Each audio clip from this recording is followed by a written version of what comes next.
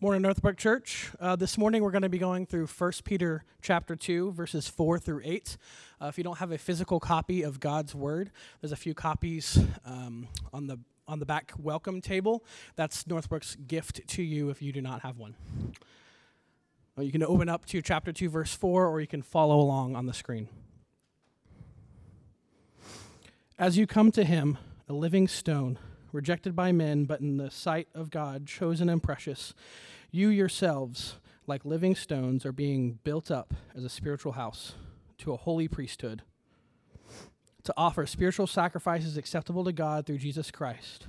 For it stands in Scripture, "Behold, I am laying in Zion a stone, a cornerstone chosen and precious, and whoever believes in him will not be put to shame."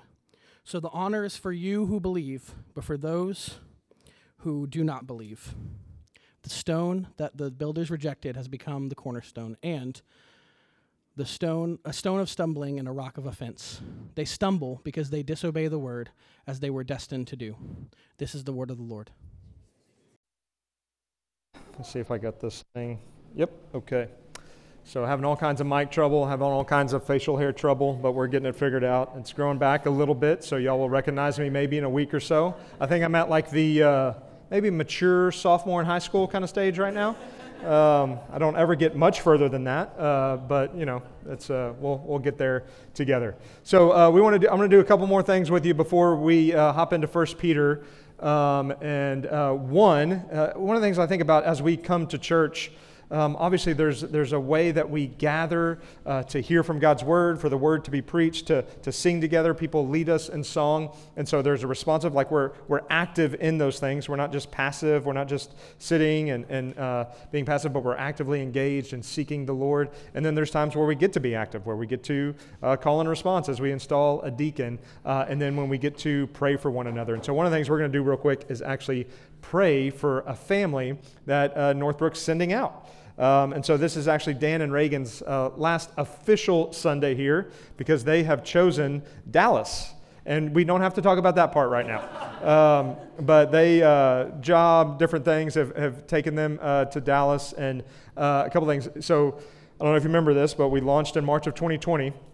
And so there's a couple things going on in that season. And so one of the big reasons we were able to even go virtual, have Sunday gatherings virtually and all of that is because of Dan's gifts and abilities that God's given him and his sacrifices, but also Reagan's sacrifices as he was at my house every Sunday helping us make those things happen. And so they've been a blessing to us in that way. And then obviously even now as they faithfully serve in kids and scripture reading and different ways now. And so we just wanted to pray for them and send them out. And so if y'all just stand right where you're at, and then if you know Dan and Reagan, you can come over to them. And here's where we're going to take just a couple minutes. And I'm going to say this part clearly because you're not going to want to do it because you're going to feel uncomfortable. We're all going to pray out loud together for them. So what's typical is one person prays, another person prays, and that's what we feel. It's like our safe zone. It's weird when we all pray together, but why not multiply prayers? Why not give God all kinds of prayers on behalf of Dan and Reagan and thankfulness for them? And so if you're over there, y'all can just when we start praying, y'all can pray out loud together for them, and then I'll close us in praying for them. And y'all didn't know we were going to do this. Did you? Did you know? Oh, you did? Okay. Sorry, I don't remember either way. So just, you never know if you might come get prayed for at church. Who knows? Yeah, let's go ahead and pray for Dan and Reagan.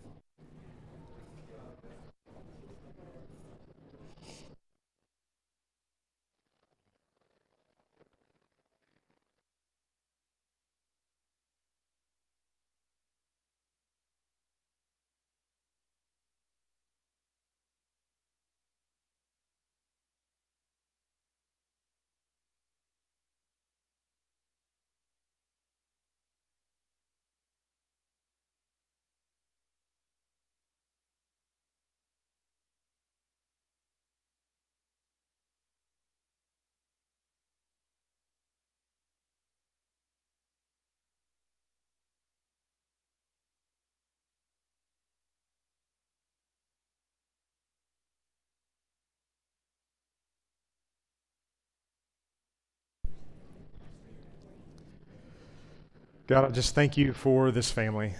Thank you for knowing them. Thank you for saving them. Thank you for their beautiful little kiddos. Spirit, I thank you even right now. I find great comfort that their stories are known by you. Even as we've gotten to walk with them and gotten to know them and they've gotten to know us, you know them completely and fully. And so as you are in Dallas, as you go with them, as you guide them into this next step, they are known completely and fully by you, and what great comfort there is there. And so thank you for a family that we've gotten to love and that they have gotten to share their love with us, and just what a joy. And so pray that you would bless them as they go. Pray that as they stop in from Northbrook from time to time, we would get to enjoy them and see them again. But we know that you will, and we ask for you to bless them and keep them. In Jesus' name, amen. And so one other thing I wanted to, love y'all. One other thing I wanted to mention is, so this, not tonight, but next Sunday, we have a member meeting. And wanted to invite y'all to that, wanted y'all to, even just wanted to kind of clarify, like when we talk about member meeting, what we're hopeful that you'll hear in that moment is not like boring Baptist meeting, but like as a church body, as a family, it may be even better to call it like a family meeting. Like that's what the scripture calls us, is a family, especially those that, any Christian we're a family with, but when we've joined together as this local body, we are saying, hey, I am part of this family. And so we're coming together to do what the Lord has called us to do, the one another's, that we're to encourage one another, to hear from one another, to eat with one another, to love one another. And so those are the things we'll hear from different members and how God's encouraged them in the past several months or years, and we'll hear stories of God's grace in people's lives. We'll have time to pray for one another. We'll have times to talk about the ways that we need prayer, and then we'll talk and pray about what we're doing as a church and ask God to, like, again, we make plans, but one of the reasons we come together as a church is because they're just that. They're plans that we're trying and praying and hoping that God will bless and use. And so this is our opportunity to do that very thing. It's like, hey, God, here's our fish and loaves that we're praying are of your work, but God, we need you. We need you to bless them. We need you to multiply them. We need you to do what only you can do. And so when you hear member meeting, hopefully you hear, come and gather together to worship the triune God of the universe and seek him together as a family. And then we'll talk about the budget as well. But you gotta do that stuff too. And so, because we got to talk about the budget, because we'll vote on it here in a few weeks. And so that's not, again, not tonight, but next Sunday. So we do provide childcare. Cross your fingers. It's hard to find childcare. We like pay people. It's still hard to find people to do it. But so you can pray for that, even leading up to a member meeting. And then we will provide food as well. So if anything, you get a free dinner out of it. And sorry, I shouldn't have motivated you with that there at the end, but I did. But you will. But we do need you to register for those reasons. And so one of our values as a church is something that we want to be about, something that we want, as people come and experience Northbrook, even if it's through a Sunday gathering, if it's through a community group, if it's through a go-group, if it's through anything that we're doing, like these values are what we kind of want people to, even if they can't articulate it, they kind of feel it. And all churches have these kinds of things. We were just driving to a restaurant last night and passed a church that said on its sign, it said, bring your brain. What said, bring your Bible and bring your brain. I thought, okay, that's not horrible.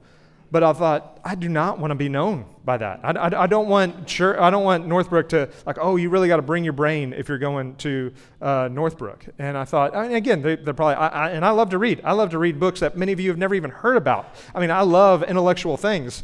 But as far as a church and who we are and what people want to catch, that's not what we want people to walk away with. And many of you have had this, maybe a similar experience to me, is when you started going to church and you're in a church with a bunch of people that love Jesus and were living for him. You love Jesus and you're trying to live for him, but there was this idea that you came to believe in Jesus and his life, death, and resurrection for the forgiveness of your sins.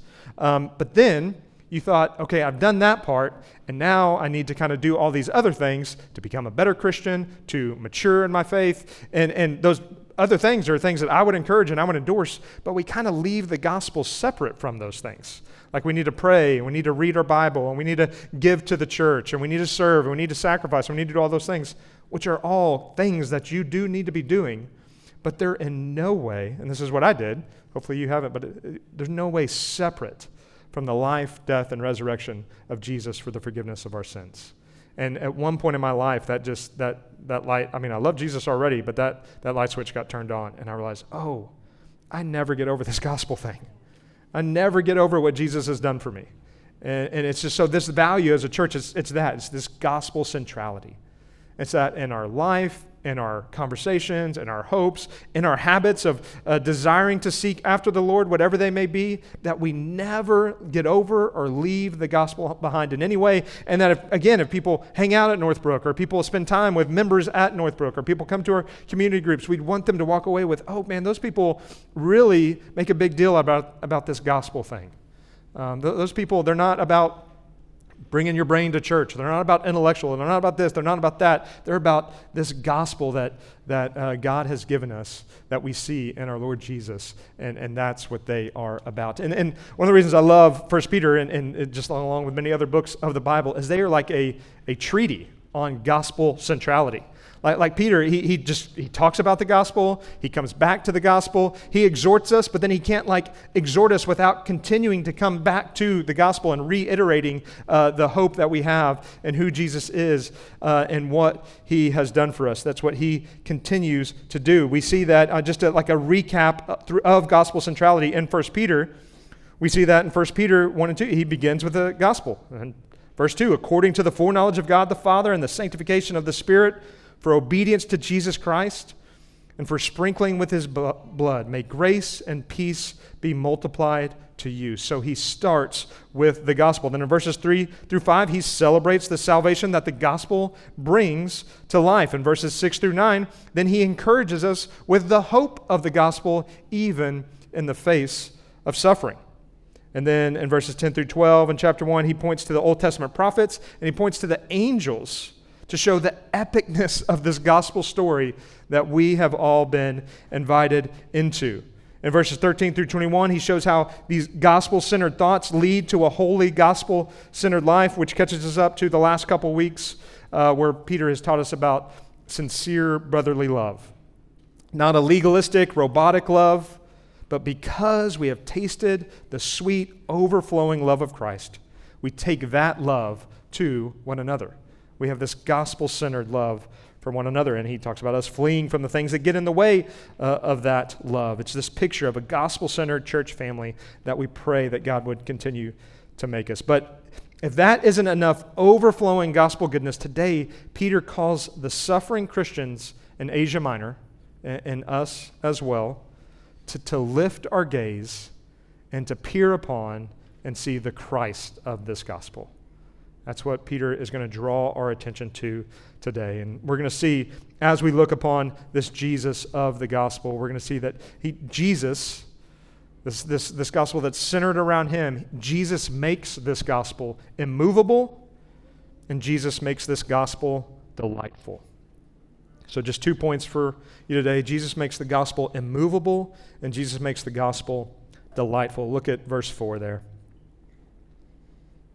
As you come to him, a living stone rejected by men, we'll get to that later, but in the sight of God, chosen and precious.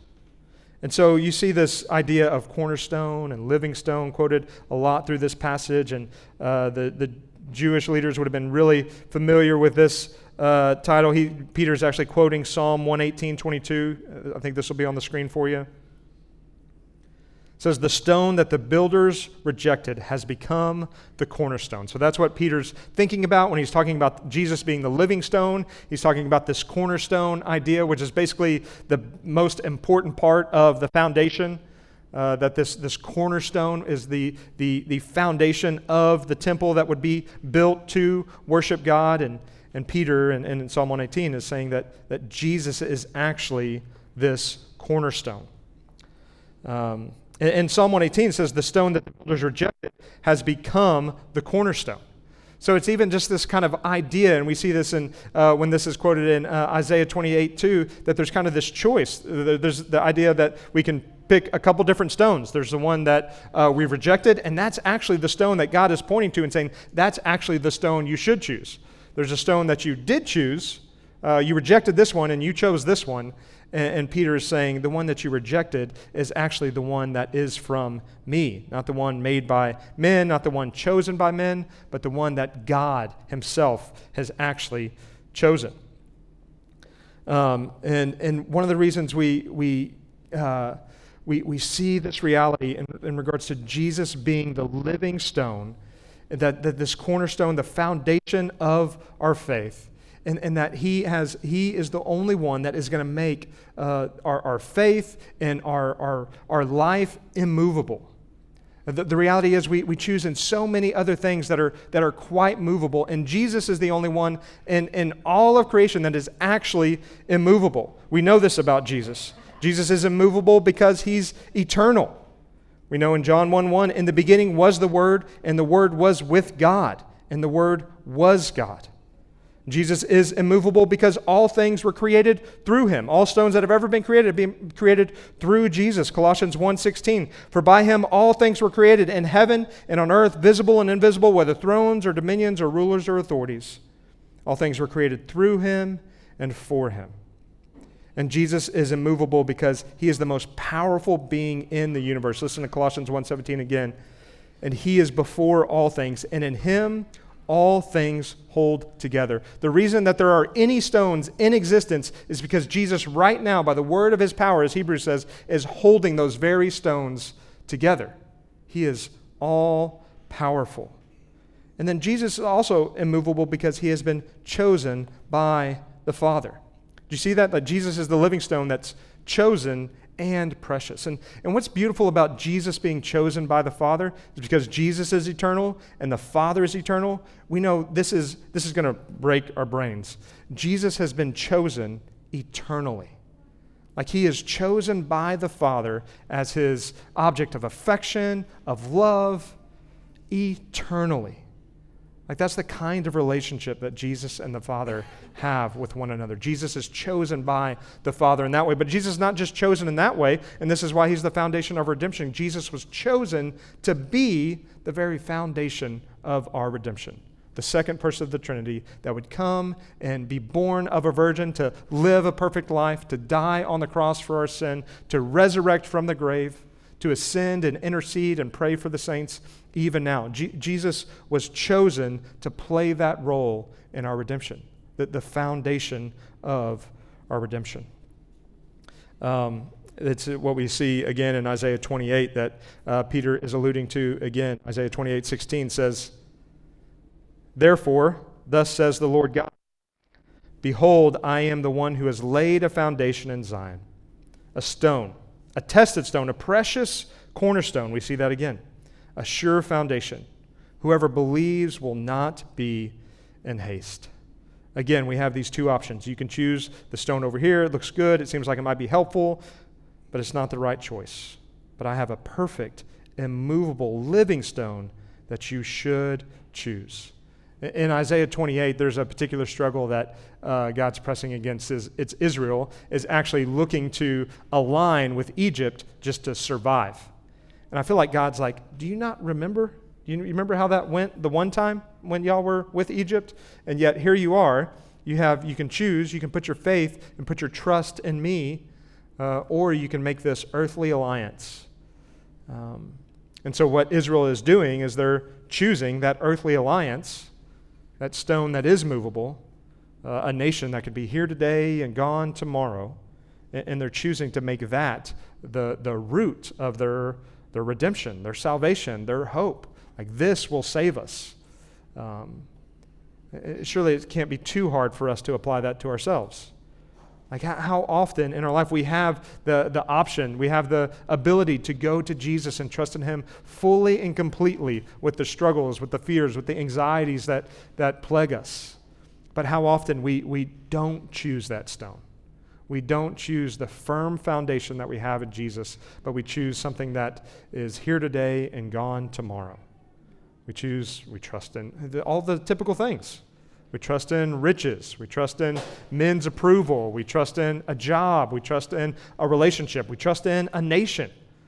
We do so many of those same things in God. And is pointing us in a completely different directions. Again, you have a choice to put your hope in foundations that are movable, or we can come to Jesus, the chosen and precious living stone, and put our hope in him.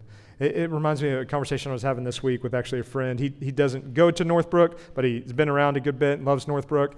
And he was just talking about Northbrook, and he was like, man, it just seems as though your family is thriving and you're able to minister out of that. And I didn't have time to get into this with him, but when he said that statement, I've never almost felt a more untrue statement spoken over me in that moment. Like if you look back on my family this week, you would describe that as anything but thriving. You really would. It was a really rough week, and in that moment, it was kind of like right when it was like the roughness of the rough. But by God's grace, I'm dwelling, I'm studying, I'm considering this passage, and there was just a sweetness that came over me in that moment that thought, by God's grace, sometimes that is true. We're flourishing and maybe, walking out of that, but it wasn't true in that moment. But you know what? Jesus was still flourishing in that moment. That he is the firm foundation. That he is Northbrook's hope. Northbrook is not, I hope not, hoping in my family always being thriving so that Northbrook's going to go well. That is not a firm foundation. But I got to, in that moment, realize, man, Jesus is a firm foundation.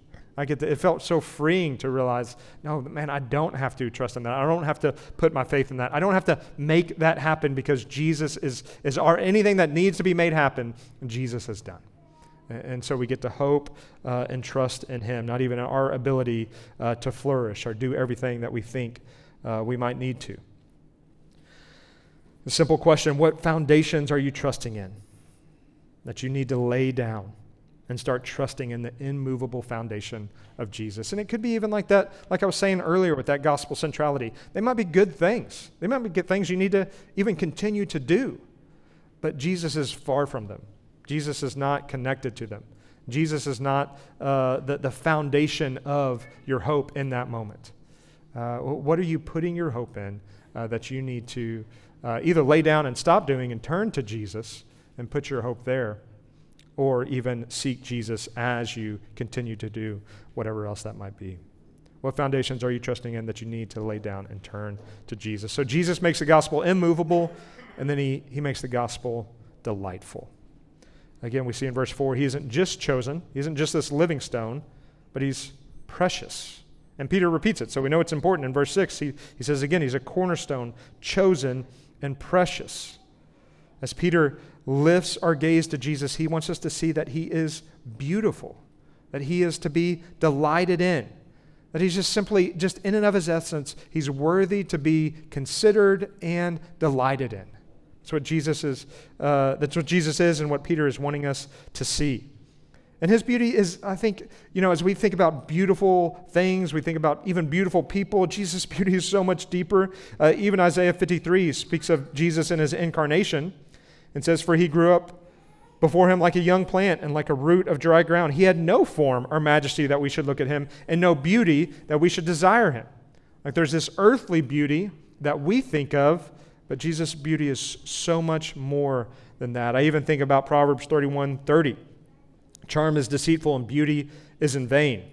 That vain beauty is what we often run after. But a woman who fears the Lord is to be praised. That there's this inner beauty. Again, Peter will talk about this here in the next chapter. But here's the thing, that Jesus isn't just, it's not just logical to trust Jesus. Like it is logical, like if you could choose a firm foundation or a shaky foundation, the firm foundation is the logical choice. Like that's not hard to think through. Sometimes it's hard to us believe that Jesus is that, and we have to work through that. But the thing about the gospel, the thing about this Jesus that we worship, is he's also, he's just everything. He's inspiring, he's beautiful, he's precious.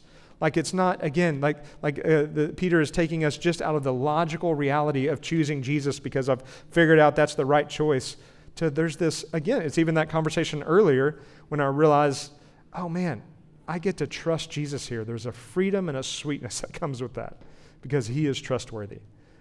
He's not just immovable. He's not just the firm foundation.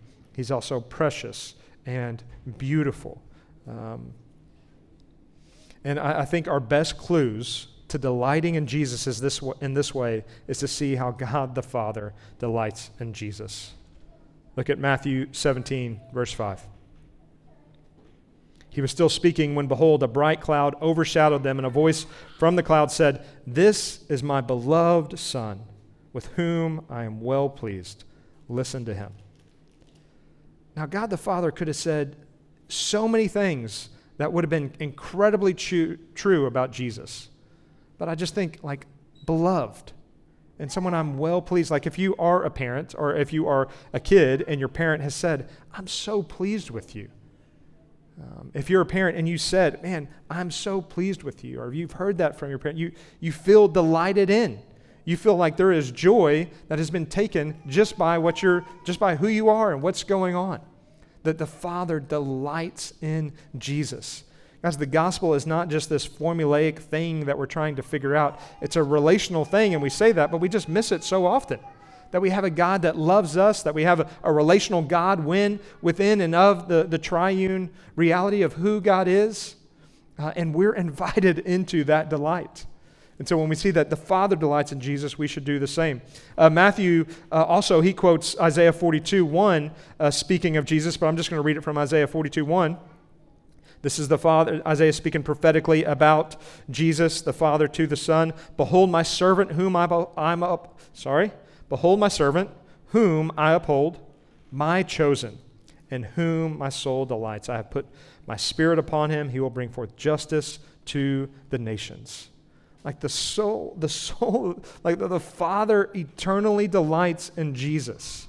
That should be our clue that, oh man, if I'm going to be blown away by something, if I'm going to gaze upon something, if I'm going to get wrapped up in some truth and some reality, there is an eternal amount of delight to be had in the Lord Jesus in this way.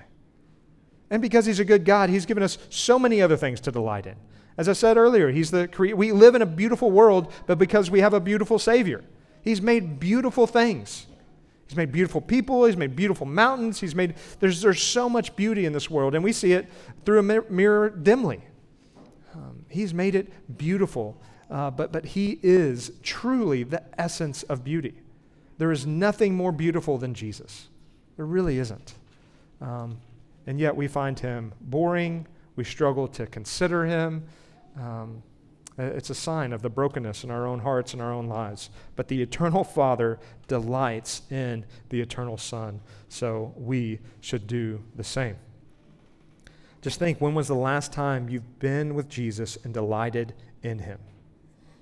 Jesus is as real right now as he has ever been. As when the Father spoke that word over him, as when Isaiah prophesied about him, as when he walked the earth, he's just as real now and just as much there to be delighted in as in any of those times. When was the last time you've been with Jesus and delighted with him in that way? And I don't want to hold this over us as a law, as like not all of our prayer times are going to be this delightful, incredible experience with Jesus. But as a Christian, we should desire that. We should desire that kind of intimacy and delight with Jesus in that way. I was just talking to a buddy. We were on a walk talking the other day, and I was mentioning Tim Keller. He was talking about life and ministry, and one of the things that has actually kept him accountable through the years.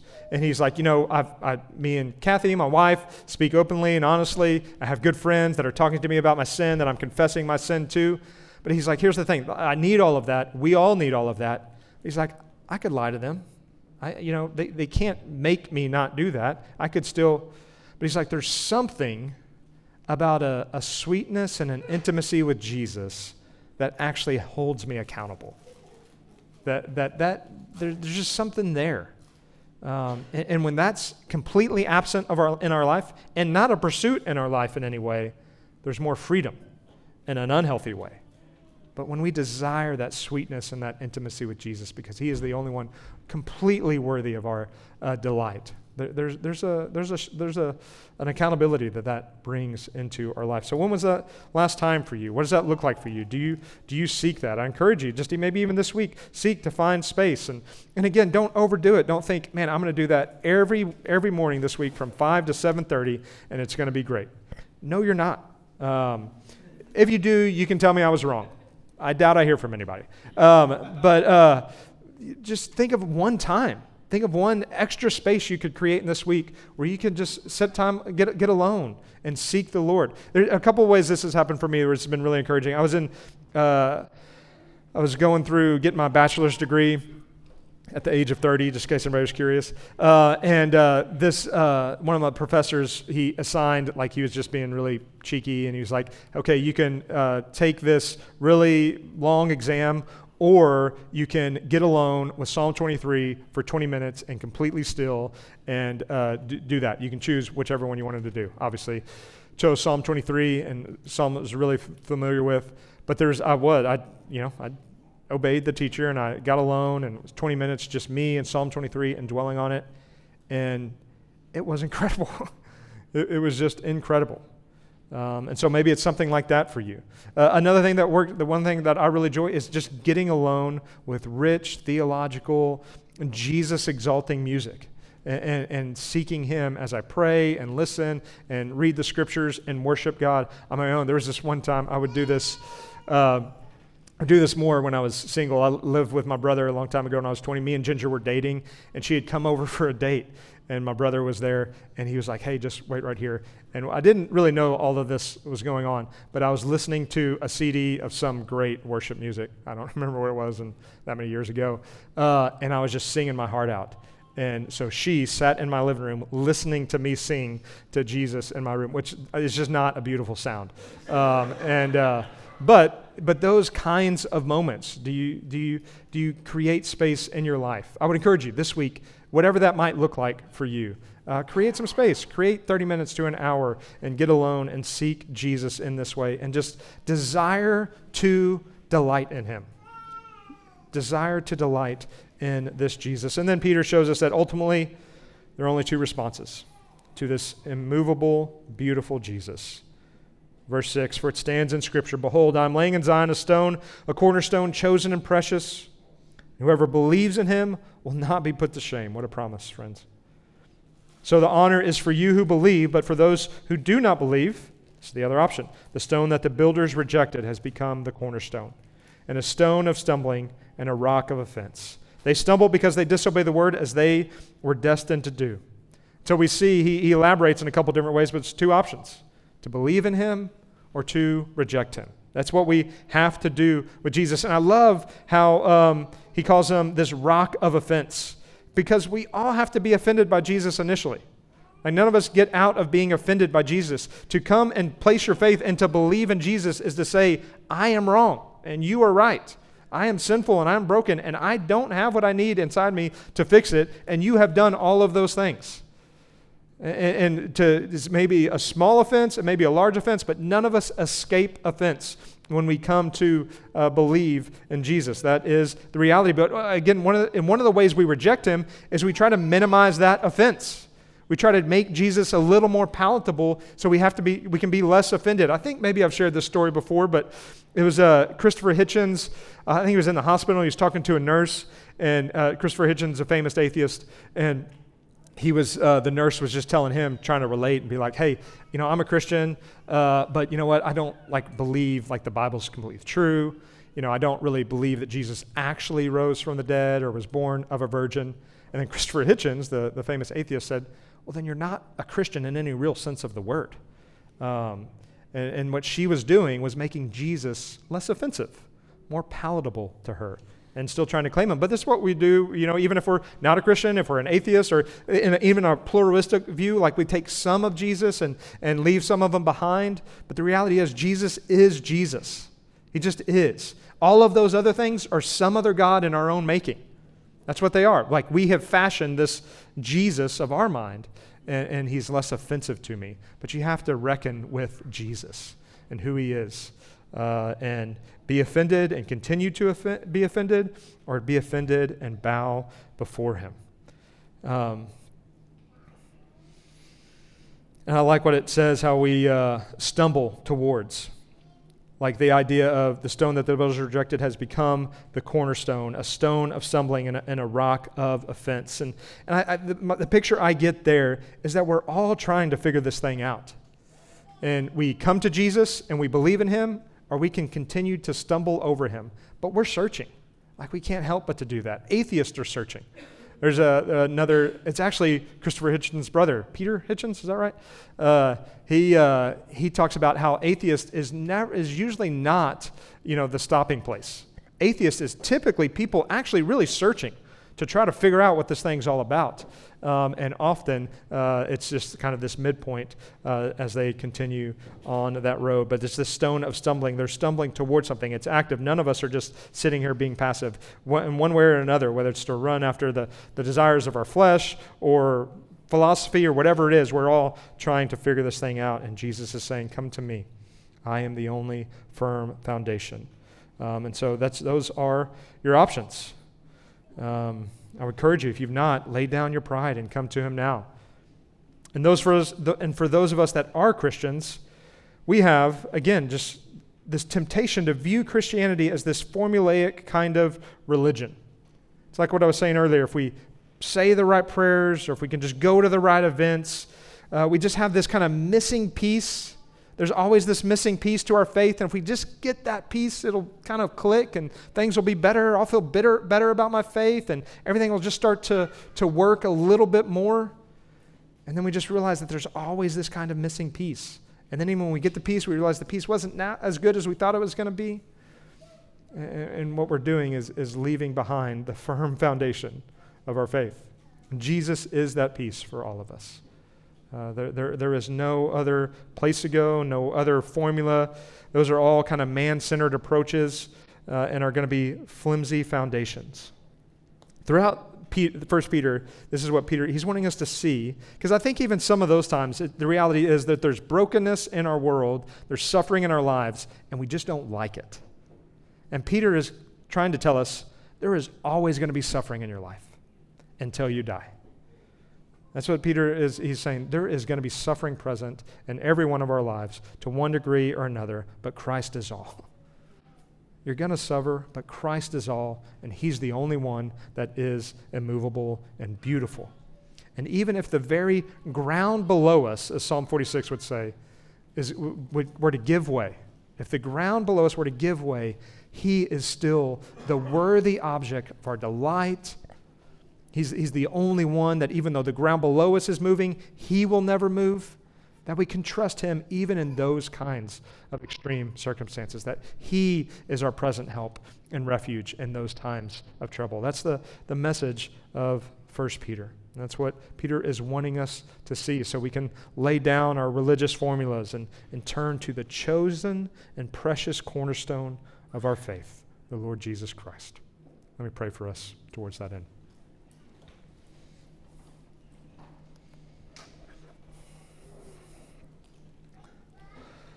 Lord Jesus, we just come to you right now, and we delight in you. We thank you. We praise you. Spirit, would you just even move in our hearts in such a way to help us see Jesus for who he really is? The one that knows all, knows our every thought, the one that is even holding us together in this very moment. The creator and sustainer of everything. Things we have not even discovered or known or could never see or never will see. Lord Jesus, you hold those things together right now. You are all powerful. You are all glorious. You are all holy. And Jesus, we just profess that you are beautiful. You are delightful. You are worthy of our praise. Would you forgive us when we don't see you as we ought? When we choose other things. Spirit, would you help us to see those other things, maybe even things within the church world that we're choosing, but they're absent of Jesus. Spirit, would you give us good, godly grief of those things we're choosing that we know have nothing to do with Jesus? Would you break the chains of those struggles in our life and free us to delight in the Lord Jesus above all and in all? And would you make us this church, Holy Spirit, we want to be a gospel-centered people, but even that, we can't make ourselves this gospel-centered people. We need you to do the miraculous work that only you can do. It's not within us to treasure Jesus in this way, but you love to work in us and through us for your good pleasure to make us this kind of people, so we ask you for it. Not that just people would experience that, but that we would know and treasure Jesus in this way. So we love you. We thank you. Work in us even now. In Jesus' name, amen.